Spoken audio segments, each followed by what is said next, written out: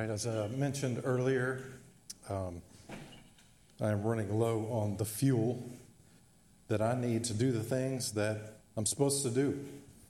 And so today we're going to reach into whatever measure of strength that God supplies to survive, okay?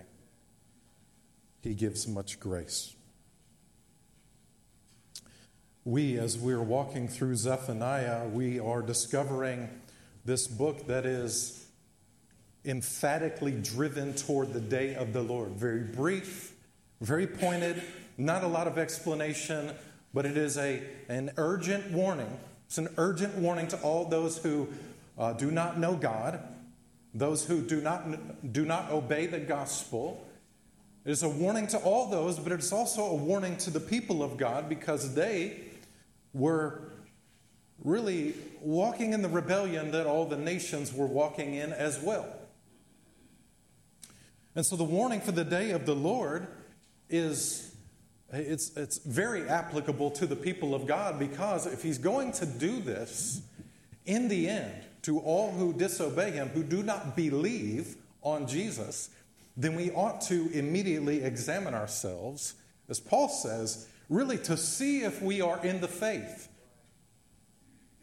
I'm convinced, and I've been taught most of my adult life and in ministry and in seminary, that we live in a land where multitudes of people professing to be Christians have duped themselves. They have deceived themselves. They profess Christ. They have the, what I may say is a false assurance of heaven, and yet nothing about their lives has changed. We heard it last week. I'm so thankful for Pastor Phil. I call him Pastor Phil. I don't like saying Dr. Phil because, Dr. Phil. But now I can't call him Pastor Phil because he's not a pastor anymore. So I suppose I need to stick with Dr. Newton. As Dr. Newton, or I'll call him Phil in person, but I want to address him properly.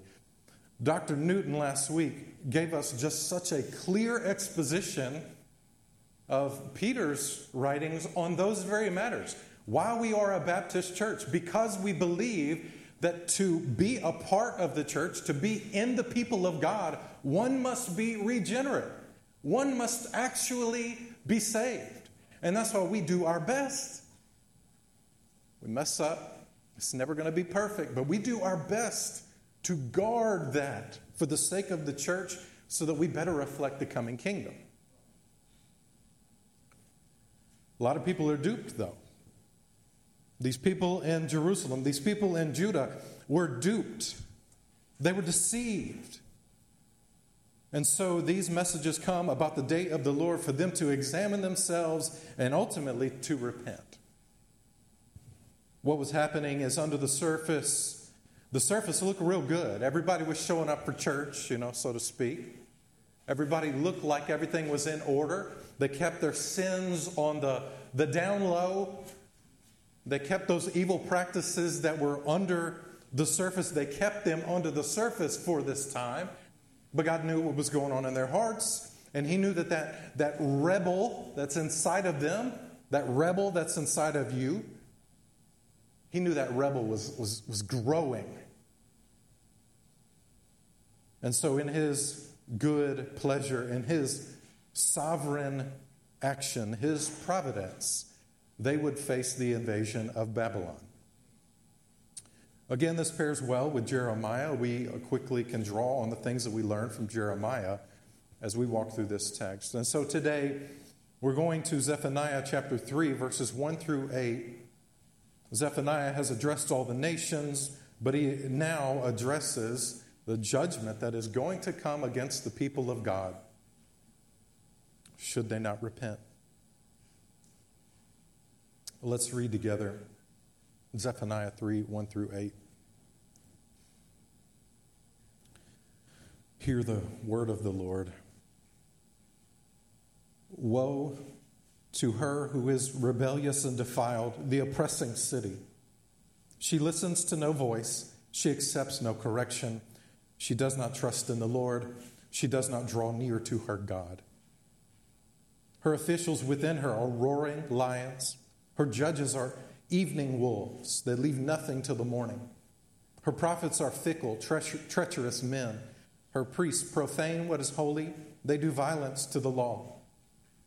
The Lord within her is righteous. He does no injustice.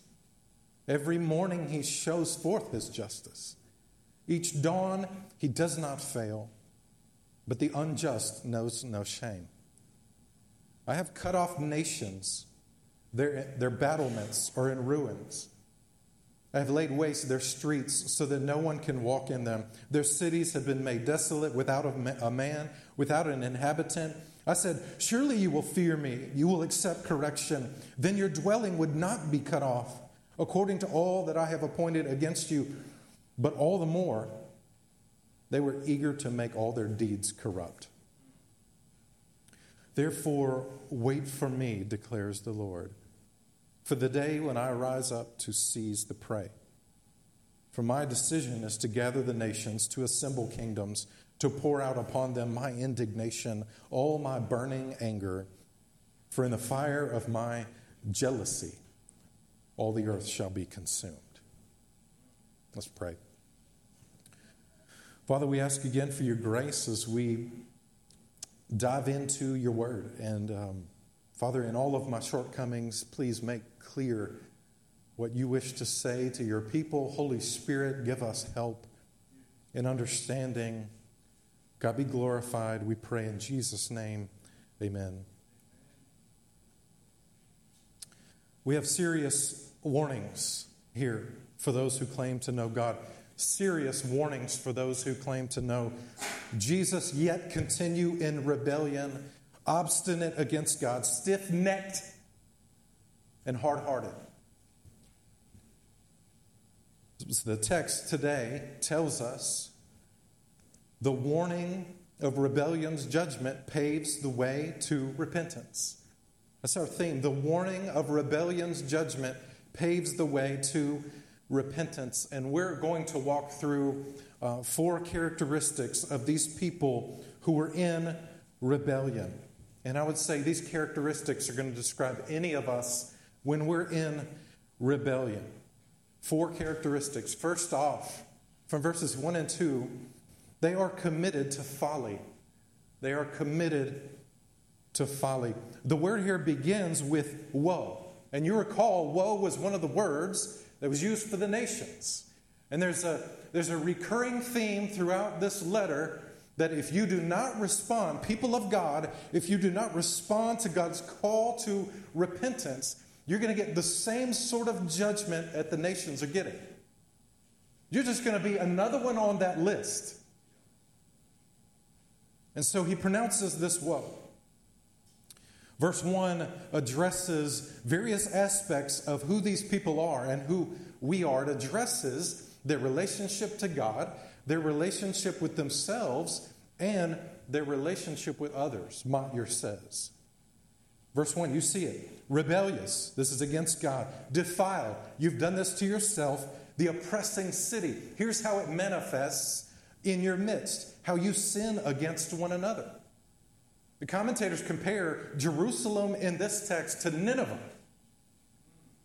Do you remember what God said about Nineveh? Nineveh is a city of blood. You know, Jonah didn't want to go preach there, but he thought these people are so evil they don't deserve anything from God. You know what God does through the prophet Zephaniah? He says, hey, you're just like they are. You're the city of oppression. This is how people know you. This is what you've become in your rebellion. And you remember, rebellion characterizes the people of God throughout history at various times. Think about in the wilderness. In the wilderness, what did they do? God provided. God saved them. And in the wilderness, they said, no, we don't want this to be happening to us. We don't want God's will. We want to go back to Egypt.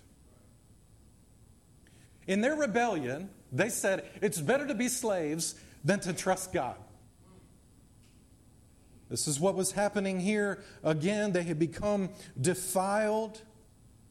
In this case, it's injustice that characterized them, manifesting itself in oppression. These are actions against the weakest members of society, neglecting or using the poor for personal gain. You could put in widows, orphans, sojourners, people who were easily on the very edges of society.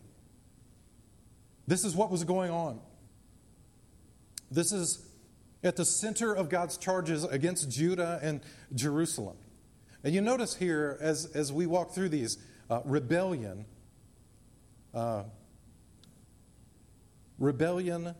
being defiled, and then oppressing. There is a progression here, as Barker and Bailey note. These words indicate a progression. You begin by rebelling against God. That rebellion leads to a defiling of your own person. And in a big group, it defiles us.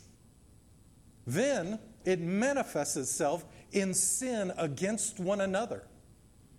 So rebellion, then we're defiled, then we sin against one another. It's that progression. What would we say about oppression in our context? I know your first reaction is to think, okay, Israel or Judah, America. But that's really a secondary application that we could make in regard to oppression. We want to first make the application among the people of God. We want to first make the application as the church of God, because we are not going to see anything change in our broader society if we can't get it right within our four walls, so to speak. So, how does oppression manifest in the people of God? I don't know that any of us could say, oh yeah, I'm poor. There are some of us, we do have widows. I don't think we have any orphans here.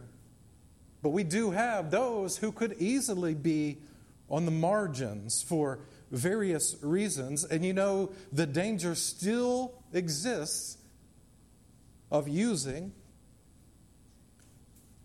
exploiting other people's weaknesses for our own personal good. Maybe the Holy Spirit will help in some of that application. But we want to be careful that we're not looking to the weakest members within the Christian faith, within the local church, looking at their weaknesses and seeing those as things that we can utilize for our agendas or our personal gain. Motyer says here, a true society arises from committed obedience, not rebellion, and from personal holiness, not defilement.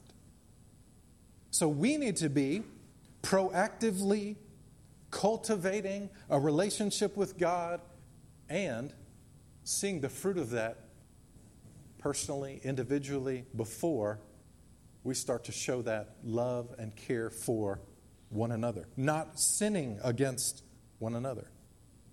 Really, Motyer says, anything else aside from this, if we try to correct everybody's behavior and reverse all the sins against one another, he says it's like putting the cart before the horse. And that's what so many Christians try to do. It's get rid of the sin. But meanwhile, we're not cultivating that relationship with God. We're not guarding ourselves against being defiled in rebellion. That's what we do when we go out into the world too. We skip preaching the gospel and we go to things like changing laws. But again, we know obedience comes from the heart. And so when we preach the gospel, we're looking for that heart change. There's a couple of things that are happening when people are committed to folly. A couple of things going on here. They're deaf to wisdom. They're deaf to wisdom. Do you see verse 2? She listens to no voice. She accepts no correction. Deaf to wisdom. Won't listen, won't take correction.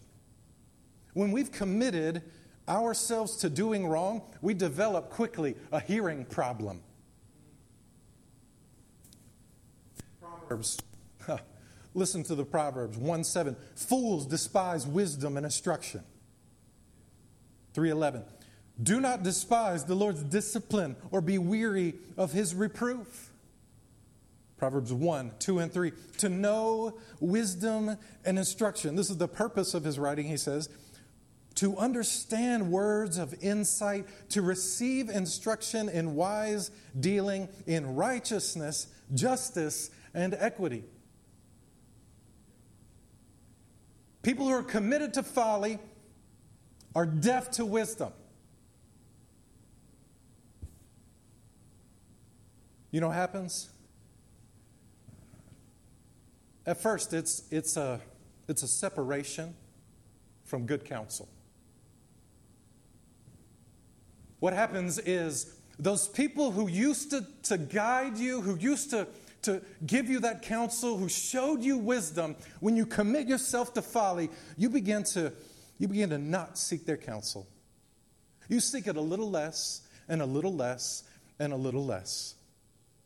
To the point where if they come and offer their counsel to you, your response is, and if you don't say it, you feel it, you can't tell me what to do.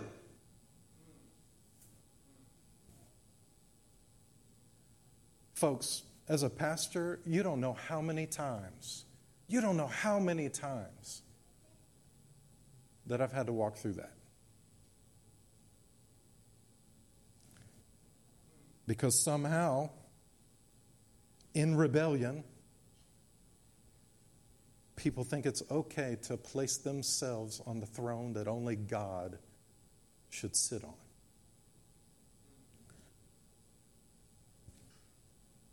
And when He, in His grace, brings wise counsel to people who are committed to folly, they refuse wisdom. They are deaf to wisdom.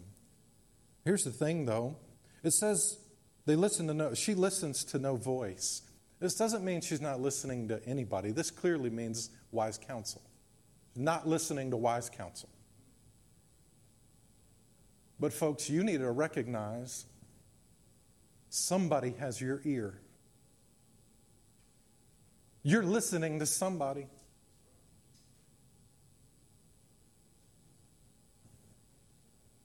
You need to be careful. Who has your ear? I would tell you that you need to surround yourself with the Word of God, the wisdom of God, the people of God to tell you the Word of God and the wisdom of God, which ultimately is Jesus Christ. Paul tells the Corinthians, 1 Corinthians 1:24, He is the wisdom of God. Christ is the wisdom of God. So all the counsel you receive ought to point you to Him. Deaf to wisdom. This is what happens to people who are committed to folly. They don't listen to wisdom. Secondly, they become dependent on self. The word says right there, she does not trust in the Lord. She does not draw near to God. This trust is to find hope and security and confidence. You know, we are so quick to forget how God has saved us and sustained us and comforted us and protected us and built us up and grown us. And when the problems come, you don't remember those things because you're not practicing remembering those things.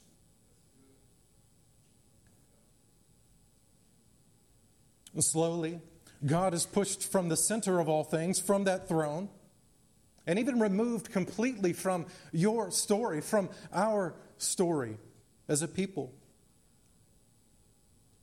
And as we know, who's ready and waiting to seat themselves on that throne of control? We are. When trust in God diminishes, self-reliance and self-dependence rule the day. They're deaf to wisdom. They depend on self. But you notice here in this dependence, it produces this not drawing near to God. When we're caught in sin, it's not our automatic response to run to God. You and I both know that when there's that feeling of guilt or that feeling of shame, somehow we reason that it's better to just keep covering that up. You make one shameful decision, and then it's followed by another decision that you don't want to talk about, you don't want people to know about. We hide like our parents did in the garden. Hiding, however, will breed more sin. It will enable more rebellion. And then depending on yourself in that condition, you assume that your thoughts are clear, reasonable, level-headed, and your actions towards self-preservation only carry you further away from God as well as His people. And when an entire people is walking this way, the thought of drawing near to God is not on the radar. This is what happens when you're committed to folly, deaf to wisdom, dependent on self. Secondly, verses 3 through 5, another characteristic, contrary to God's character. I never know when to say contrary or contrary, but I'm saying contrary here. Contrary to God's character, you see verses 3 through 5. There's a couple of notes I want you to make here. First off, injustice destroys the people. Injustice destroys the people. You see in verse 3 and verse 4, the officials, the judges, the prophets, the priests, all these people who are supposed to be trustworthy among the people of God. These leaders who they thought they could look to, they thought they could trust, and they were trusting. They were trusting them. Unfortunately, they were leading them the wrong way. These people who should be able to be trusted could not be trusted. And Zephaniah exposes them for what they are. First off, he mentions a couple of groups here that are civil leaders, and he paints the picture here. The officials, you got the judges, okay? Civil leaders, there's metaphors right here. First off, he says the officials are like lions taking their prey. This is how they operate among the people of God. Lions taking their prey. Then you got the judges who are evening wolves. They're hungry. They're hunting for the next meal, and they're ravenously eating everything down to the bone and leaving nothing for the morning. This is the picture of the leaders here. But we also see religious leaders, the prophets and the priests. You know what they were doing? He says right here, they're going to do whatever advances their own agenda. They're fickle, treacherous men, and their priests profane what is holy. They do violence to the law of God. Oftentimes, as we learn from Jeremiah, the prophets would pass off their own clever ideas as the word of God. And you remember, when God spoke through Jeremiah, he was like, hey, these people are talking. I didn't tell them to talk.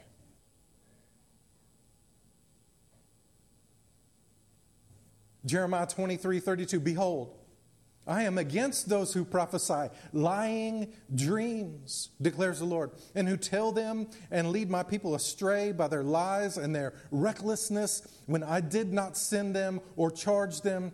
So they do not profit this people at all, declares the Lord. They were called to do something and they would not do it. They failed to do it. Priests likewise failed in their task. They profaned what is holy and attacked God's law. It says it did violence to God's law.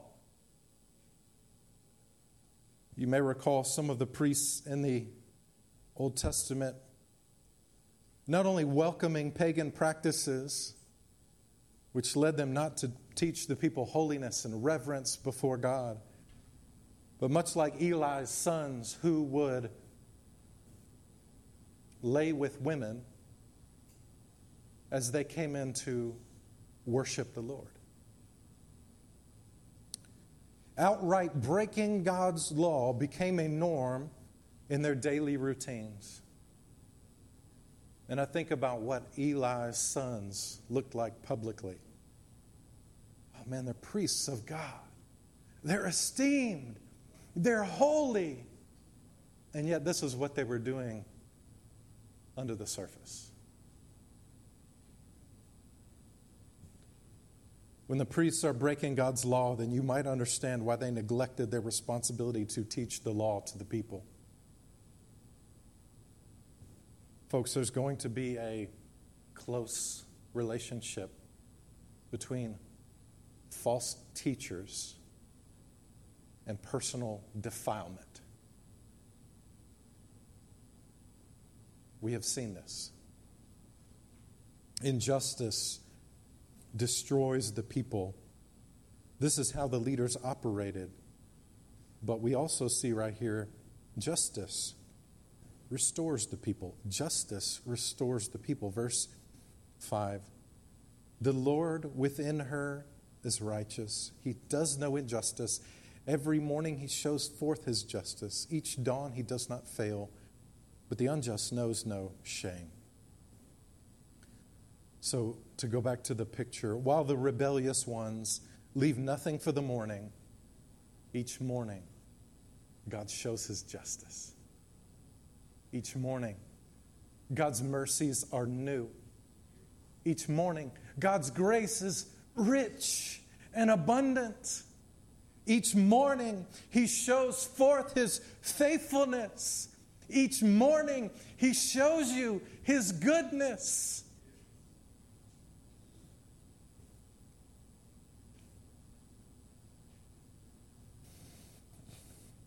I want you to notice something here. This statement is such an odd statement for us on this side of the New Testament writings. The Lord within her is righteous. The Lord within her is righteous. We look at this and we recognize that the Lord dwelled amid his people. He lived among his people. His presence was with his people in the city, in Jerusalem.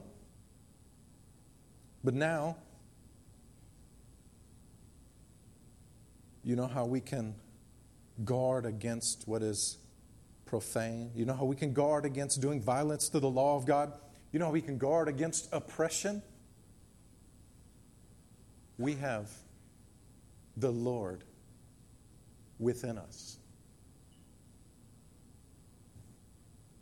Now, not only is the Lord in the midst of his people, he is indwelling his people. Believer, you have the Holy Spirit inside of you. It's always ready to show you that new morning mercy, always ready to point you to grace, to bring you to conviction and repentance, to confess your sin and know that it's good for you, to have confidence in Christ, to know that God's will is secure. This is the Holy Spirit's work in you to manifest love, justice among the people. Justice restores the people. When we turn to God, he will keep us. He will sanctify us. He will make us act in righteous ways toward one another. Justice restores the people. So we see this rebellious people was committed to folly. They were contrary to God's character. Thirdly, verses 6 and 7, they were callous to grace. Callous to grace. Verses 6 and 7 show an example that God gives, and then shows us the patience of God, his desire for us. We note this in a couple of ways. First, God graciously gives examples. And you remember from the previous chapter, north, south, east, and west, God shows what rebellion against him brings. You know, God's given us these examples. He's given us the Bible, the history of the people of God, these examples to correct us. Individually, you know that God has given you examples of people who walk the way of the world and then reap the consequences. And as an audience to the story that's played out before your eyes, you should have learned your lesson. But there are many times when the lesson doesn't find its way into our hearts. And as a community, many times we watch the story unfold. We watch the story of the Bible unfold week after week. The examples unfold week after week, example after example. We look through history and we watched whole societies fall because of their rebellion against God. Furthermore, we can probably point to other local churches who devour themselves because of rebellion.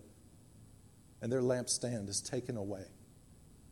The Holy Spirit no longer dwells there. That's what Revelation tells us. Now that sounds terrifying, but my point here is that God graciously gives these examples. It is evidence of His grace that He will give you those examples. God shows His grace through these warnings. And so I would ask you, what is God warning you about right now? What is He warning you about right now? And will you listen? Will you listen? Or will you not listen to any voice? Will you reject His wisdom?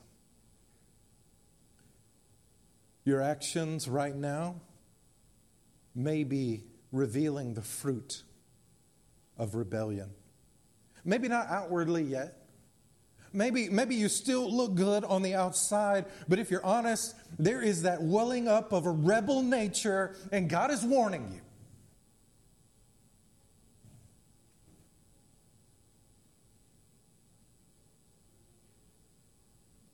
He's given you these examples according to His grace.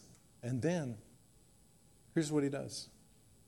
He graciously awaits repentance. God graciously awaits repentance. I said, verse 7, surely you will fear me, and you will accept correction, then your dwelling would not be cut off according to all that I have appointed against you. But all the more they were eager to make all their deeds corrupt. Here's God's position in the matter. I know amid all the judgment, you're like, this is too much. God is too angry. It's terrifying. But here's His expectation, that we respond. You see His desire gushing through His words, tenderness and compassion and patience flowing from His unmatched character. Surely you will fear me. Surely you will accept correction. You know, fear is that reverence that is due to God. It's not fright, but it's recognition of honor and that weighty glory.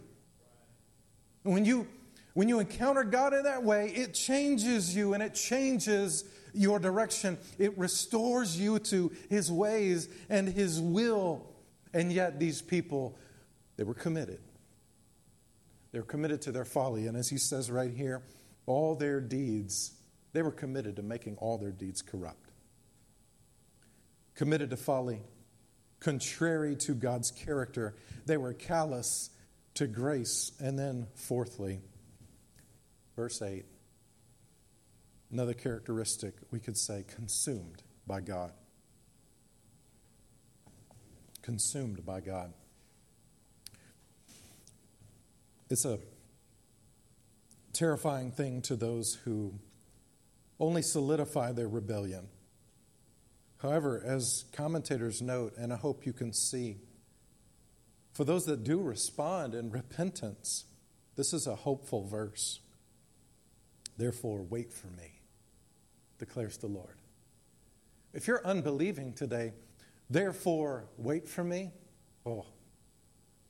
you ought to tremble. If you're a believer today, if you're living in that lifestyle of repentance that we talk about often, if you're living in that repentance, then wait for me is a hopeful word. Commentators note the change in language, which matches the language of the beginning of chapter 2. And you may recall those he speaks to that are humble in the land, those who will seek the Lord, they will be spared. They will be the remnant. They will be preserved. And here's what's happening. So while God is waiting patiently on those who need to repent, those who do repent are now instructed to wait on God. The day of the Lord for the believing will be a day of resolution, a day of vindication, and we wait for this day with great anticipation. He says right there at the end, and we're coming to our conclusion. He says right there in the end, after announcing once again his decision to gather the nations, to assemble the kingdoms, to pour out his burning anger, his indignation, he says, in the fire of my jealousy, all the earth shall be consumed. The phrase, jealous God, is something very meaningful to Christians who worship a jealous God. And I'm so thankful that he is a jealous God. Kirk Whalum writes this of God's jealousy. He says, the jealousy of God is his holy commitment to his honor, glory, and love that manifests itself in the salvation of his people and the just condemnation of all who stand in opposition to him. You see what God's jealousy does? His jealousy keeps his relationship with his people intact. And it also gives hope to all the nations that they may enter in to covenant relationship with him. You see, it's about his glory. His glory is his, and he cannot give it to another. Do you understand? If God were to ascribe any of his glory to something or someone else, he would be committing sin. His holiness makes him react to anything that contradicts it, making him jealous for what is good and right. And then his love, just like a husband is jealous for the love of his wife, so the Lord is jealous for the love of his covenant people. We serve a jealous God. He longs to know you. He longs to have your worship. People of God, is there a lack of repentance that keeps you separated from him? Today, let these pronouncements of judgment pave that way to repentance for you. I know we are variously dealing with different circumstances, and that repentance may look different for each one of us. Don't know your situations. But today, please, listen to the voice of God. Listen to the word of God. Hear the wisdom of God in Christ and respond. Believer, you have the righteousness of God through Jesus. He's given you his Spirit. He laid down his life after living a perfect life. He rose from the dead to make sure that through faith you would be counted righteous, justified in the sight of God. And we talk about the justice of God. The justice of God. So, where do we find that justice of God? In the gospel. Where do we find that? It seems so unjust to let sinners be saved.